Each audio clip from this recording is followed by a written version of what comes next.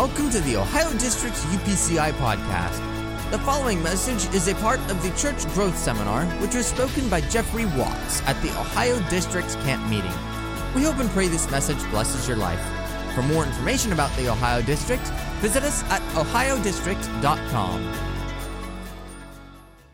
I want to share today, the title the Lord gave me for this session is Accountable for the Harvest. Accountable for the harvest. John chapter 4, verse 35 through 38, Jesus said, "Say ye not, there are yet 4 months, and then cometh the harvest. Behold, I say unto you, lift up your eyes and look on the fields, for they are white already to harvest. And he that reapeth receiveth wages, and gathereth fruit unto life eternal, that both he that soweth and he that reapeth may rejoice together." Everybody say rejoice. Revival is a happy time. That's why the devil hates it, because it makes the church happy. It makes the kingdom of God happy. It makes angels rejoice. That's why the devil hates it. That's all right. I love it because he loves it. And herein is a true saying, one soweth, another reapeth. I sent you to reap that whereon you bestowed no labor. Other men labored, and ye are entered into their labors. And I thank God for this. Thinking about this scripture has propelled us into what our early thought, my early thought as a pastor. I didn't know any church planners. I didn't have communication. We were a daughter work out of a revival church that was in extreme revival. I was sent to Brother Foster as a young man, and I was privileged to work on staff as executive pastor with him during the second year of revival in 2001. And then 2002 is when we started our church as a daughter work out of that revival. So we were birthed with this scripture in our minds that God is saying, look, just look. I know Brother Collins said he didn't see no sin around, but I did. When I got off the airplane, I saw some sin. And so revival in the last days is a necessity. It is a necessity. And revival in the English language is spelled R-E-V-I-V-A-L. But in the kingdom language, it is spelled W-O-R-K. And this scares many people away from revival, that four-letter word. But this has been my concept. When I got a job at 14, I started working at 14 in a grocery store. I realized the more time I spent on the clock, the more money I got on Friday. I carried that all the way in all of my secular jobs until they wanted to put me on salary. I said, "Oh, no, I don't do salary." But I realized the more hours I worked, the bigger my paycheck was. That's what I was trained in as from a teenager, just my own personal concept. And so I brought that concept into the church. And when I realized if you don't win souls, boy, you're not going to get no dinner, I said, we better win some souls. And then teach them to give. So, but I feel in the spirit today, especially after what I've heard already this morning, our Lord Jesus is nudging this last generation as he did the first generation to get out of our comfort zone, to do the unnatural, to do the supernatural. And I believe that he's willing to override the law of the harvest for his kingdom in these last days. That's why he's saying, look at the fields, they're already white. I know in your mind, we drove by those cornfields to get here. They're not ready to eat yet, but they give you hope. And I believe Jesus is saying, when you leave out of here, however you go, if you go the way that he brought us, you're going to see some corn. No, someday that's going to feed somebody or put fuel in something, whatever they do with it, I don't know. But there is an unfinished revival in the earth right now. And I believe Jesus has chosen our generation to finish it. To finish it. He's running. He's ready. I'm ready to go, and I know you are too, but a lot of people aren't, and that's our burden today. We are here now to be used of God. For us, it began February 23rd, 2002. It was in a revival service on a Saturday night. I will never forget it. I had been used in the gift of tongues and interpretation numerous times, but this night, it's like God interrupted the message. Greg Godwin was preaching with this tongues and interpretation. I couldn't hold it back, and it just erupted out of me. And the Lord said this, "Forget not what I can do in a day." It was in one day that I created the heavens and the earth. It was in one day that I formed the sun, the moon, the stars. It was in one day that I made man. Yea, it was one day I birthed a revival of 3,000, yea, even 5,000. Don't ever forget what I can do in one day. 10 minutes later, Brother God, however long, I don't know, I was on my face in the altar. The microphone got thrown to Bishop Foster, and Brother Godwin said, "Bishop has a word for us," and he called Gwen and I up front, and he said, "You're going to the city of your calling, you're going as a daughter work." And so that's kind of how we started. So in my mind, I'm like, we're going to get there and we're going to have a 3,000 soul revival. Yes, yes, yes. I started looking for the biggest building in Fort Worth. 10 months later, Bishop Foster approved us to go to a little apartment clubhouse. The dream was still there, but we started out reality. And so we had 34 people in our first service. Actually, our first service was on a Tuesday night in our home at our kitchen table. We figured if we're going to have a church, we might ought to have a name. And if you're going to have a name, back in the early 2000s, that's when mission statements were real popular. So we figured we better get a mission statement. And our mission statement is impacting lives to change the world. And so it has been, still is. Everything we do is on the level of impact. So that happened, and we accepted the call. Our first 4 weeks of our church, we didn't have a service. We didn't have a Bible study. We had outreach. We went door to door for the first 4 Saturdays before we ever even had it. We were announcing. I said, well, how are we going to get people there? And I just figured that going door to door and giving an invitation was the best way to get them there. So it was settled in my mind that for the church to be established and grow, we would need to invite people. It's kind of hard to grow a church without guests. Because, people leave and people die, all that natural stuff that happens. So I figure we better get on the front side of this curve. In our region, in our city, in our region, how are they going to know we're here? We're in this clubhouse. They won't let us put a sign up. All we can do is stretch a banner out on Sunday mornings while we're there, and then we got to take it down. How can we start a church like that? I don't know. Well, we did.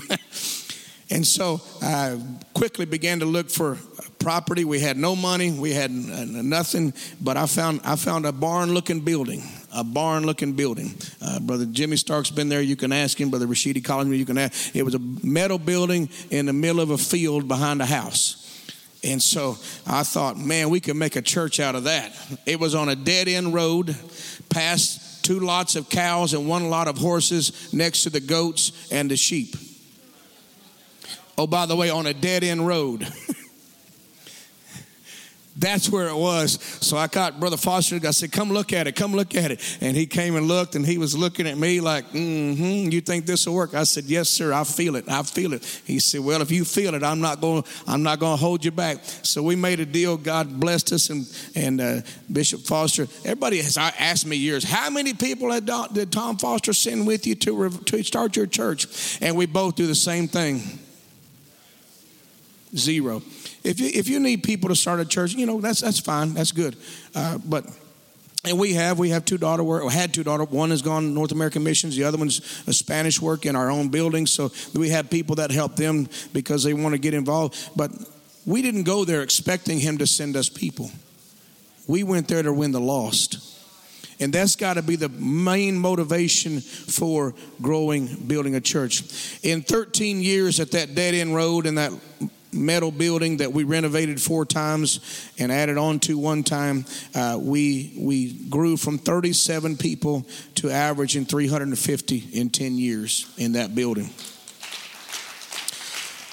Now, just so you know, the last 3 years we were in that building, it would seat 180 people, and we averaged 350 to 350 plus for 3 years. We hit a ceiling. We hit a growth ceiling. I can testify today, and I have a chart if anybody wants to see it. We have shown an increase every single year we've been a church. We've grown every single year we've been a church, as high as 72%. Actually, as high as 180% the first year, second year, and 72% since. Right now, this year, our church is on 11% growth. So obviously, I'm talking numbers, so I take care of numbers. But we weren't satisfied. We knew there was more. In the book of Acts, the harvest seems to have an opportunity to come in abundance.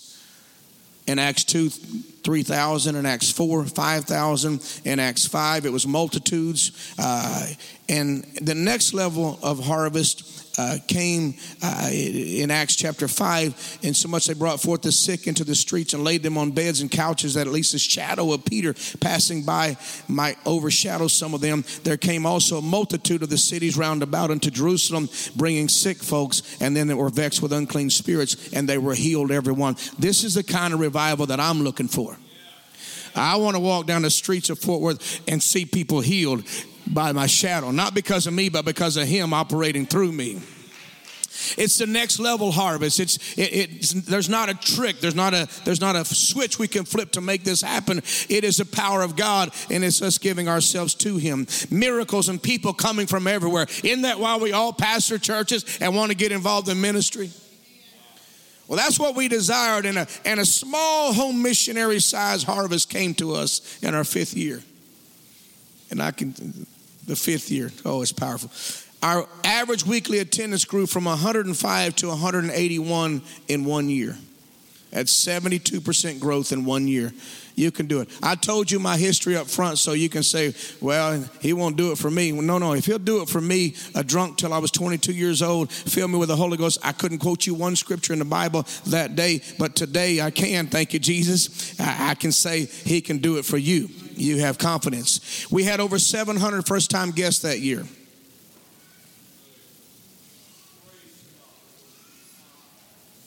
You look at the math, 105 to 181, you had 700 guests. Something's wrong there. When I looked at this information, something was wrong. Now, we did start a bus ministry, so about half of those are children that come on the bus and half of those were adults. But still, if you break it down like that, 350 adults, and we only grew by 76. I asked for a report of all the guests, and when I received it, it was pages long, and I said, are you sure this is it? And she said, that's it. And she had the number written there, and I was in the office and sitting in a chair. I'll never forget that day. I felt like I was going to hell. I felt like I was lost. Because when I looked at 105 to 181 and I looked at 700, I said, God, I don't know. It's like the Holy Spirit asked me, where are these people at? And I'm like, man, I don't know. You, God, you're supposed to know. That didn't go over real good. So after a season of prayer on my face, the Lord told me to get up. I just begged him not to kill me. That's what I was praying. God, don't kill me. Give me another chance. I could not account for these people. And he told me to get up and get my Bible, turn to Matthew 25, and I did. And I didn't know what I was looking for. I didn't know what he was going to tell me, but I found myself at verse 14. It said, for the kingdom of heaven is as a man traveling into a far country who called his own servants and delivered unto them his goods. And then to one he gave 5 talents, to another 2, to another 1, to every man according to his several ability, and straightway took his journey. God came and gave goods to servants. There's 2 principles there. Number 1, if you want God's goods, you're going to have to be a servant. Number 2, he gives them according to ability. Now, when you read that in the English, it makes you think, well, I'm not talented enough to have revival. But that's not what that word means. I found that out too. But what gets my mind is straightway he took his journey. And I believe yesterday in prayer, the Holy Ghost, the Lord showed me why sometimes ministry feels lonely, because Jesus wants to see what we're going to do with what he gives us. And that's why I pastor, that's why I minister, that's why I leader. Sometimes you feel like you're all alone because Jesus gave you the goods and then he's going to move on.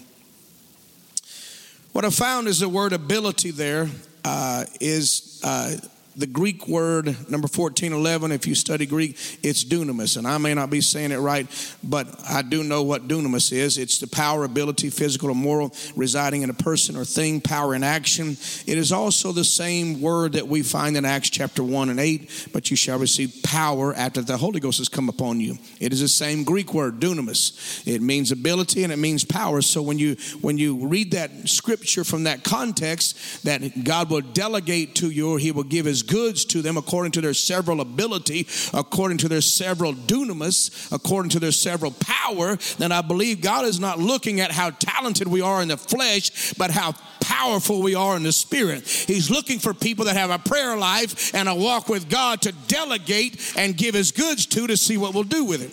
Anyway, that's just, and so then he says, they shall be witnesses. So I took it one step further. What is a witness? Knocking on doors. Hey, you want to go to church? Nope. The word witness there is the Greek word martus. And it comes from our English word martyr, who bears witness by his death. It denotes the definition in Strong's denotes one who can or does aver what he has seen or heard or knows. And so the word aver there means to verify or prove to be true. So what God is looking for, I believe, to give goods to, at whatever level we can receive them, is how well we are able to communicate and articulate his Holy Spirit to our lost and dying world. Are we walking in the Spirit? Are we carnal walking in the flesh? And I believe that's one of the most important things that he looks at when he gets. So don't think about, because I'm not gifted, I don't have any talents. I don't have any talents. I can pray. I need a snare drum to be able to clap my hands. And if I start a song, they all start praying. So I need the Holy Ghost to do anything I'm going to do. So after this revelation came about, we got together and we said, we got to do something about this. And God gave us a system. It's not a program, it's a system we titled Every Guest Counts. And because what I saw is that God was giving us his goods, which are people, to be stewards over, and we couldn't give an account for them.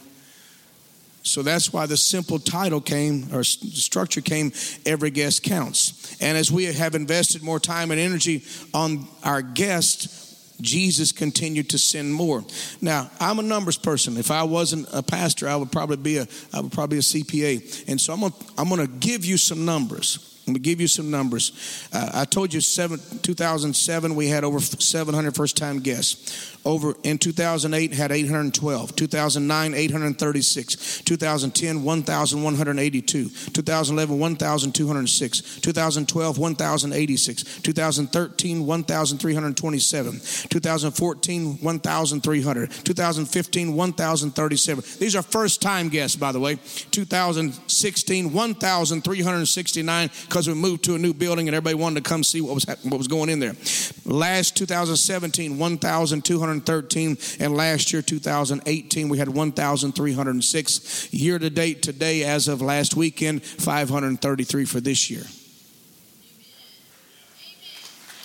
That's a lot of people. Now, if you take the old, well, you should be running about 10,000 by now. You're right. But we haven't got it all figured out. So what are we going to do with these people? I went back to Matthew 25, verse 19.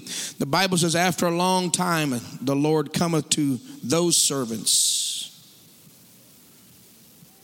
and reckoneth with them. I like that word, reckoneth. I like saying it.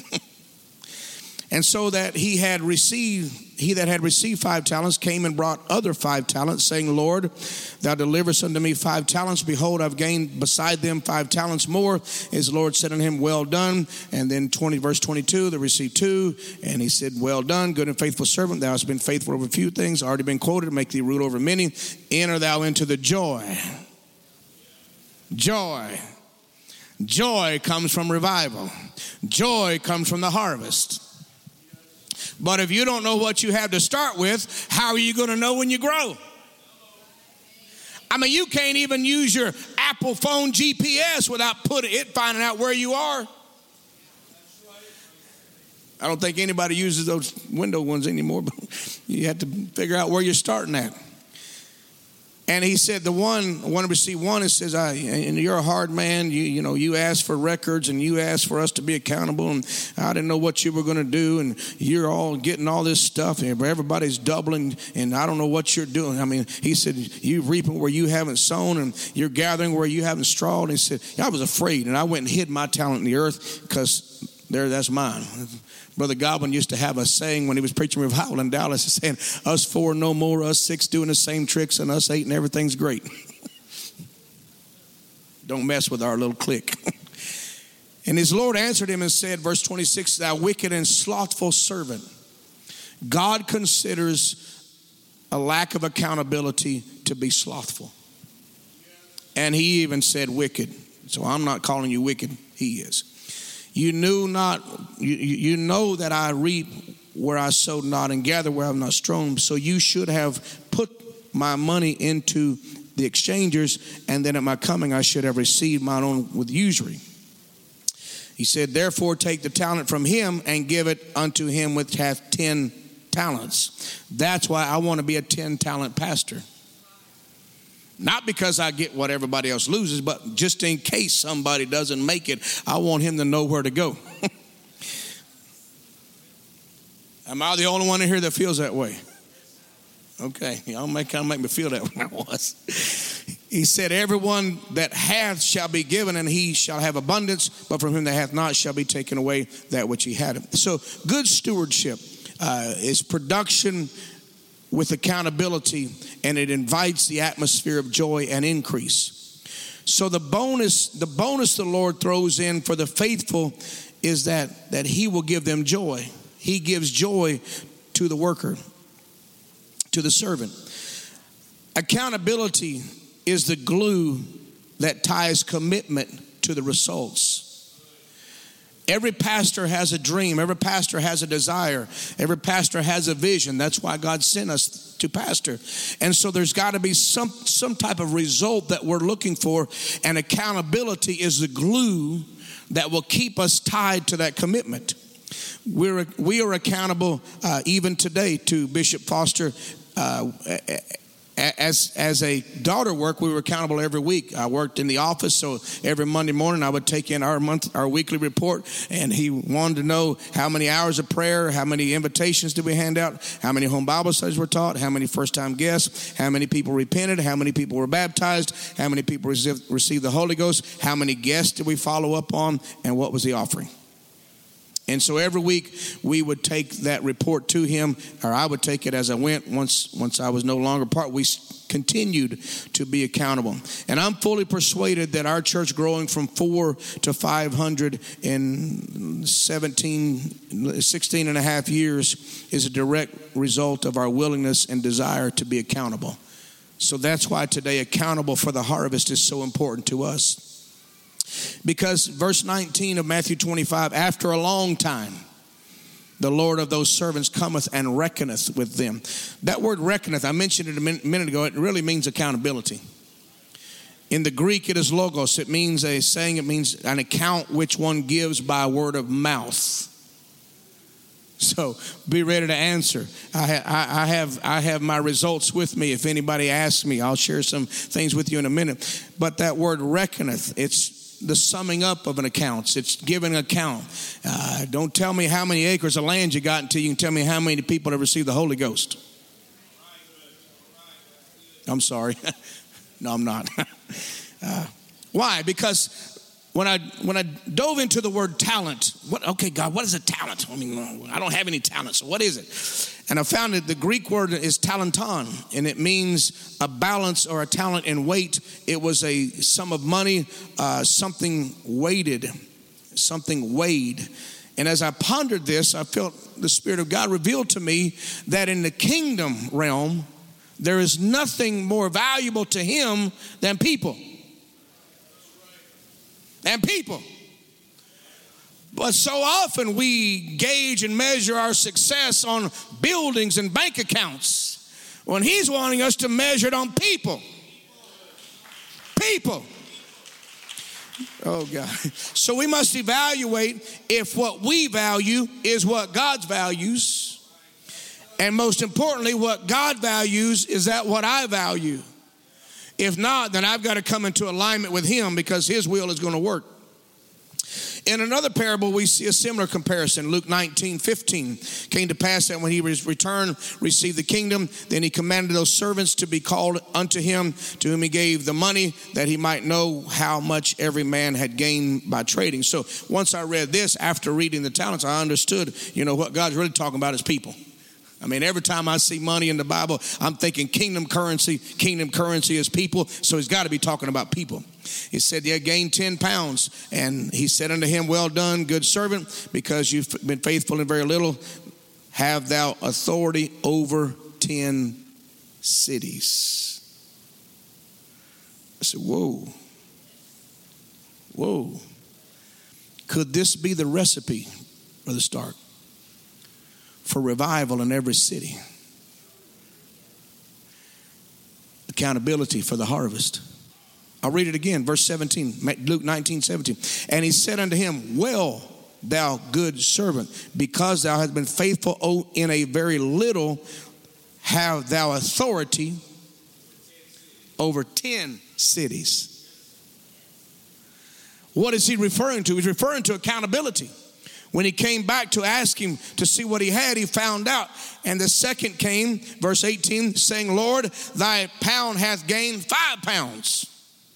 And he said unto him, Likewise unto him, be thou also over 5 cities.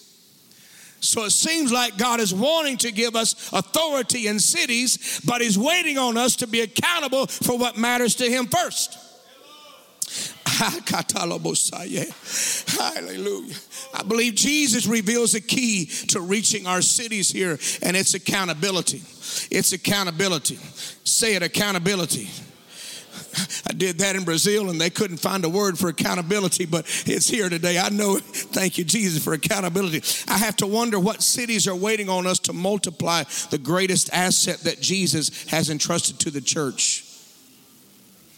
Oh, we worship in a 3-year-old facility. It's state of the art. It's wonderful. I thank God for it. But we worshiped in a barn. We proved to God we're more interested in people than we are buildings.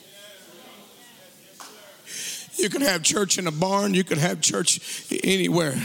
But you can't have church without people. Cannot have church without people. So we're challenged to understand the value that Jesus places on people. He places much greater value on people than he does buildings, land, or money. So I believe I should be able to give an account for how many people we have before I can tell you how much land we have, before I can tell you how much is in the bank account, which I can't even tell you right now. I could ask her and she would tell me probably, but I'm more interested in how many people we have. And so most churches answer to the congregation for their annual budget, financial spending. But I believe it's more important to answer to our churches about how many people.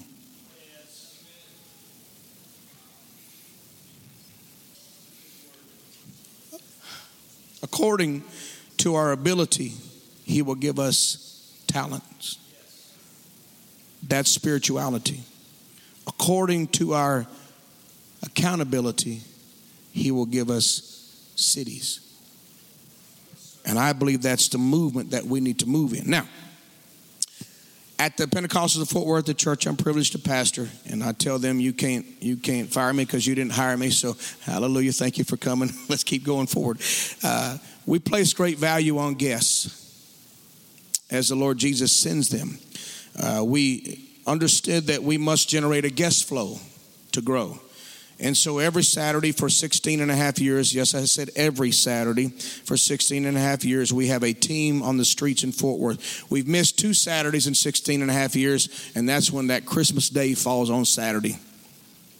I'm not saying people wouldn't go. They might go, but I don't ask them. And it might not be well received. But every Saturday, and I expected it to get real quiet, but that's okay. I've got the proof if you need it. We have 3 forms of bus ministry now. At first, we were just putting invitations on doors, and I know people say that doesn't work, so just you can listen to them or you can listen to me. It doesn't matter.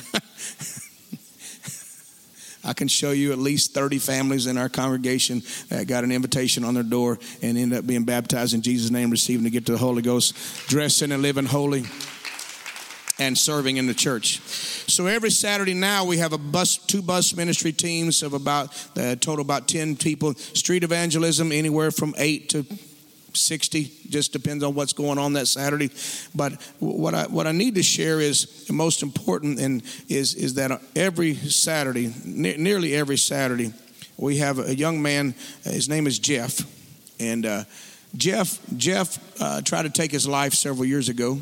And when he failed, he said, I'm not good at nothing. I can't even kill myself. I mean, he's his personality. You got to know him. And he came out in a nerve and somewhere in whatever was severed, and he can't see. So when he first started coming, I found out he was blind. I started, God, open his eyes. Lord, I'm asking you to open his eyes. He said, Pastor, ain't nothing wrong with my eyes.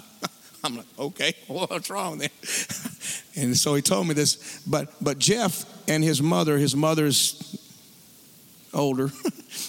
She's senior citizen age. She'll be at home sipping Kool-Aid and stuff. But she brings Jeff, because obviously he can't drive. He wants to real bad, but he can't.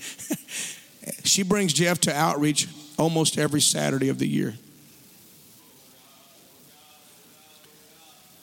And she leads him by the hand, or one of our other team members will lead him by the hand so that he can be involved in outreach. And what concerns me is that I don't want to stand before the Lord next to him and the Lord say, oh, you were able to go on outreach and you couldn't see. Oh. And his mama's, I'm going to guess she's in her late 60s. I don't know. Maybe older. But she goes with him every week. This is the type of culture that God has helped us to cultivate at the Pentecostals of Fort Worth, that people want to go on outreach. We don't make them. Another neat thing about Jeff is that he also cleans the windows every other Monday in the church. Wait a minute, I thought you said he's blind. Yeah, he is. But you think I'm going to take away his privilege of cleaning the windows at the church? Nah, Jeff does a good job. And so we do bus ministry, we do street evangelism, and then we do guest follow-up. And this is where it's important. We generate guests through blessing the community. We do milk and bread outreach, just trying to minister to the low-income families. That prayer, I've asked the Lord, what could we take them? Fishes and loaves, and well, fish are going to stink, and milk might be a little more, applicable, and especially with all the children in that community. So we take, twice a year, we take 200, 300 gallons of milk and 300 loaves of bread, and 10 teams disperse out, and we deliver that all in about 45 minutes. And we're the talk of the town. We do block parties. We feed everybody hot dogs. We buy hot dogs 400 at a time. And then we have our annual event, Western Day. Last year we fed 1,040 people in less than an hour. That's our record high attendance in 16 years, 1,040. To God be the glory. So to put a focus on guests, this is how we implement. Every first-time guest receives 3 visits from our church.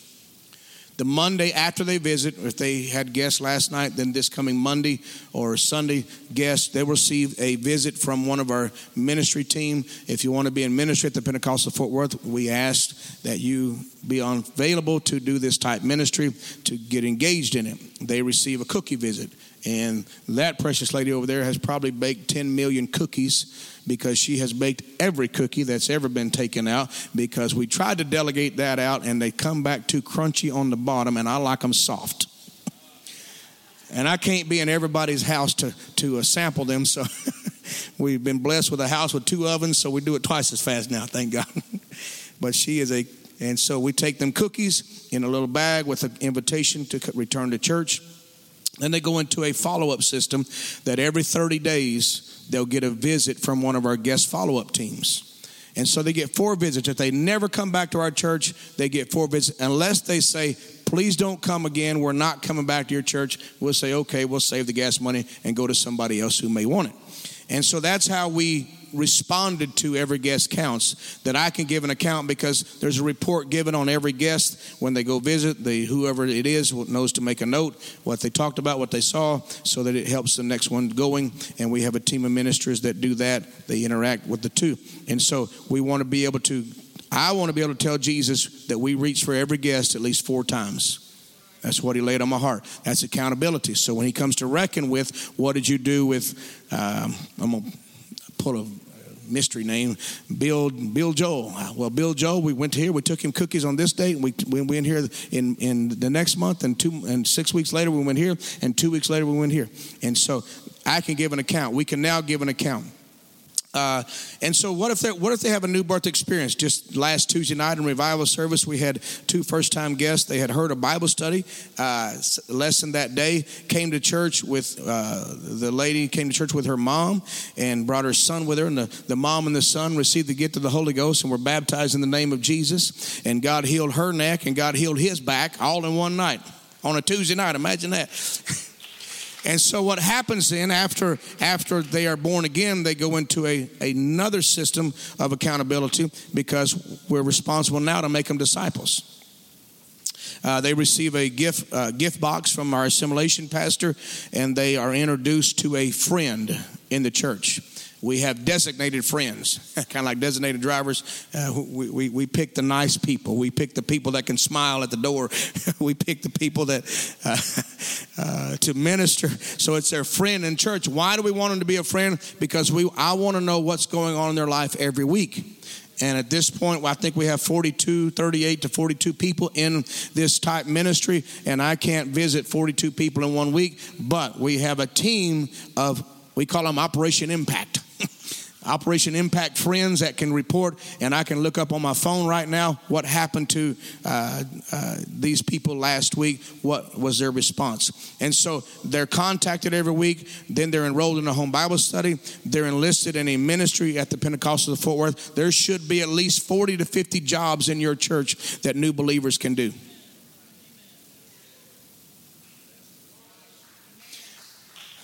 Well, we're talking about church, accountable for the harvest. Okay, I looked at a door and I said, that door closer does not have the Holy Ghost. That means a human being can open and close that door. And they might have earrings on, they might have makeup on, she may be in pants. But they got more hope than that door closer. So I want to put them to use. Now, if you don't want to do that, that's fine. I'm just saying, they can vacuum the carpet. That vacuum cleaner doesn't have the Holy Ghost. And that's kind of been my concept. Okay, if something happens in this building that doesn't have the Holy Ghost, of course, we have leadership covenant. Trust me, it's all in order. But we want them to get involved. We want them to get involved in a ministry. We want them to attend a 13-week impact class or discipleship class. That we do that on Wednesday night because I want to develop the habit of them coming back to church on Wednesday night, even after they graduate the class. In 13 weeks, yeah, we go to church on Wednesday night. Yeah. Don't shut it down. Do something creative. And then after that, they complete a discipleship class, which is 4 weeks. If they agree to our covenant of discipleship, then and only then, after they're born again, after they complete impact training class, and after they complete discipleship class, do we consider them a member of the church. And so, does it work? Yes. Is it 100% successful? No. But this is why I'm a student of church growth. And I don't know that we'll ever get it 100%. But we learned a very personal lesson. In 2013, one of our granddaughters was diagnosed in the womb with pulmonary artesia. And so they knew that when she was born that she only had half a heart, or they knew actually about, 6 months in that she only had half a heart. And so they suggested to our daughter that she might consider aborting her because her life would never be normal, and she might not ever be able to play with her sister, and she might not be able to think right. And we all knew the answer to that immediately. Absolutely not an option. And so what they did know is that as soon as she was born, she would have to have a stent put in her heart if she was going to survive. So at 2 or 3 hours old, we were actually in Thailand at the time. When she was born, she went to surgery. They put a stent in, and the first 4 months of her life, she was spent in NICU in the hospital. 24-hour a day, around-the-clock care for 4 months. What if a soul was born into our church that has only half a heart? Are we willing Are we willing to support them until they can sustain life?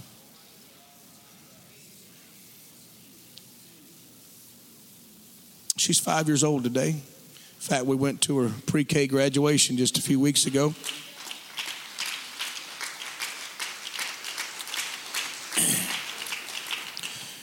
The even more painful lesson came in 2014. We were excited. It was our first grandson. We had, I can't count, 7 granddaughters, I think, at the time. And it was our first grandson. We were excited. And Gwen had just been there and flew home that day, in fact. And the mom felt sharp pains at her water break, and she was headed to the hospital to find out that preeclampsia had set in and that little Roman was deceased before he was ever born. And I racked my brain to try to figure out what in the world, what can this mean? And I felt God showing me that there are some people, and this is why we can't stop having these harvest crusades. There are some people that are going to be born. She had him natural birth, but there was no life in him. Some people God is going to pour his spirit out upon, and there's nothing we can do for him. Nothing we can do for him. That's his business. It's not our business. And so we learn these painful lessons that there are times that we can invest round the clock care for someone and they're going to make it. But other times babies are going to be born and they're almost doomed from the beginning. So what has all this done for us? It's been from 400 to 500 in attendance in 16 years. I was hesitant. I thank God for my pastor called me this morning to pray over me. I don't go anywhere without his blessing. I don't preach, teach, speak anywhere without his blessing. In fact, I still send him a monthly report for every month on the same thing we started with, because if it worked then, it's going to work now. And so we are accountable to full half. And so last year we began to recognize something unique happening in that God was blessing the church weekly. And I shared it with him almost a year ago. And he told me, don't say anything to anybody. Just keep it quiet. I said, yes, sir. And so yesterday in prayer, the Holy Ghost continually nudged me to share at this meeting. So last night I called him. He's preaching the camp in Colorado. And I asked him, told him what I was feeling. And he said, go ahead and do it. And what I would like to share with you is this. For the past 133 weeks in consecutive, God has filled someone with the Holy Ghost at our local church or been baptized in Jesus' name 133 consecutive weeks. I've got the book in the room if anybody wants to see the proof, but I've got it, so I brought it just in case. I know, you know that Matthew 28:17 it just whoops me upside the head. They worship, but some doubted. Go read it. You'll see. It's right before Matthew 28:19. You'll see. They worship, but some doubted. Anyway, that just whoops me. During those 133 weeks, we've seen 592 people receive the Holy Ghost and 258 baptized in the name of Jesus Christ. Got to keep records if you want to know if you're in revival. You can't think, I think we had 10. No, you better know. You know what? Nobody's born at the hospital these days without a birth certificate. They shouldn't be born in your church without a birth certificate either. We have an altar ministry team. We call them the orange cards. We kind of like orange. We call them the orange cards. They're right there in the treasure chest on the platform. They got pins in there ready to go. So they know, say, hear somebody talk in tongues. We ask them, did you hear yourself say words you don't understand? And we got some people, they spoke in tongues like 10 times and they still haven't heard themselves. We don't count them until they count them, all right? You got to tell me you got the Holy Ghost. I can't tell you.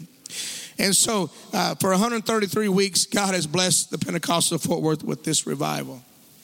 And he warned me a year ago, not everybody's going to agree with, not everybody's going to like to hear that. Not everybody's going to want to hear that. And so when I called him and asked him about it last night, he said, do it. He said, I'm tired of being hostage of people that don't believe in revival. Let's tell what God is doing let's talk about revival. So here I am, 133 weeks, 509. Hallelujah. Thank you, Jesus. So what has that meant to you? Well, all I can tell you is that in the last year, our attendance has increased by 11%. Our growth attendance is 11% for this year. I can tell you that over the past 5 years, our attendance increase has grown by 35%. In a study I read last year, I think it was actually put out when Strategic Growth Initiative was first launched, I think they're saying that a 3% growth in a church is considered successful. And so if that's our gauge, we can do this. We can do this. And it's going to begin with being accountable for who and what God sends to our churches so that we can give answer to Him. This year, 2019, to date, I already shared with you 533 first-time guests. We've had 60 baptisms in Jesus' name. We've had 199 filled with the Holy Ghost. But here's the big one. 1,677 home Bible study lessons.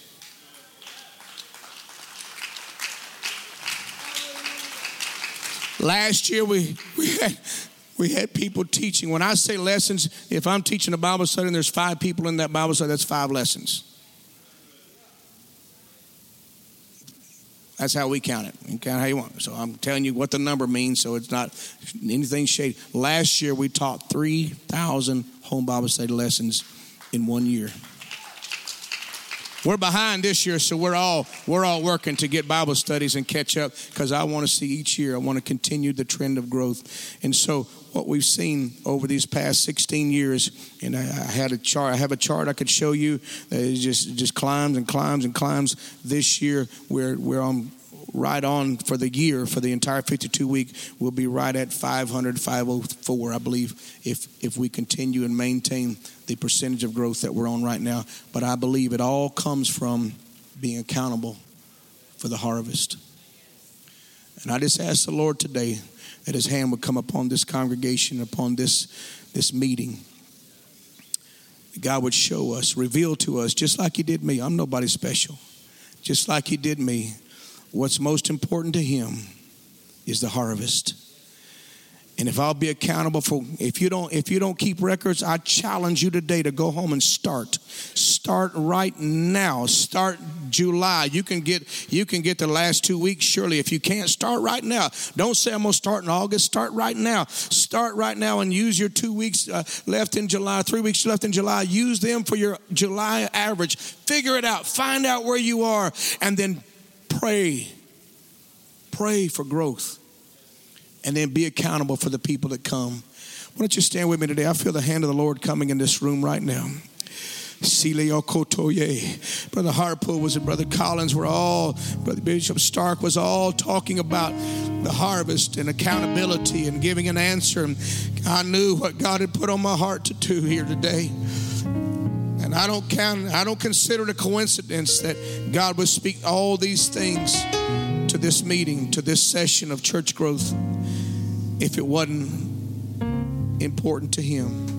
And something that we could obviously, the Ohio District could put in our resource of growth strategies and implement immediately. You don't need any money to do this. That's why I shared with you, we were accountable when we first started. Our record attendance low is 8 people. You think I like carrying that report to Tom Foster? Well, we had 8 this week, glory. Had 34 our first week, but we had 8 this week. No. Oh yeah, I was humiliated. But what we did after that, we responded. Said, okay, this accountability has shown me where we are. Just this last month of June, for the last 7 years, we've only had 1 month, 2 months now in 16 and a half years that we didn't grow over the previous year in that month. June, 2 times. Both times it was in June. This past month, our growth, our attendance average was down from last year's. Just a few, but a few is too many. So what do? We call for revival the whole month of July. We got revival every weekend this month. We're going to respond. We're not going to react. Because accountability lets me know where I'm at so that it also can steer me in the right direction. This report that I get every week, I brought it here just to show you what I get every week. It lets me know how many were baptized, how many we baptized year to date. Lets me know how many were on outreach. It lets me know how many came on the buses. Lets me know how many were in each Sunday school class. It lets me know the extra meetings, the youth service, how many were in youth service. I get this report every Monday. I carry the notebook everywhere I go. Why? Because I want to be able to give an account. I don't know when he's going to come reckon with me. That's how serious I take this. I'm not asking you to be like me. I'm just asking you, is Jesus talking to you about being accountable for the goods of his house and for the talents that he's blessed you with? And that concludes this podcast. If you enjoyed this podcast, please like, share, and subscribe. And for those of you on iTunes, leave us a good rating. Thank you for listening to the Ohio District Podcast.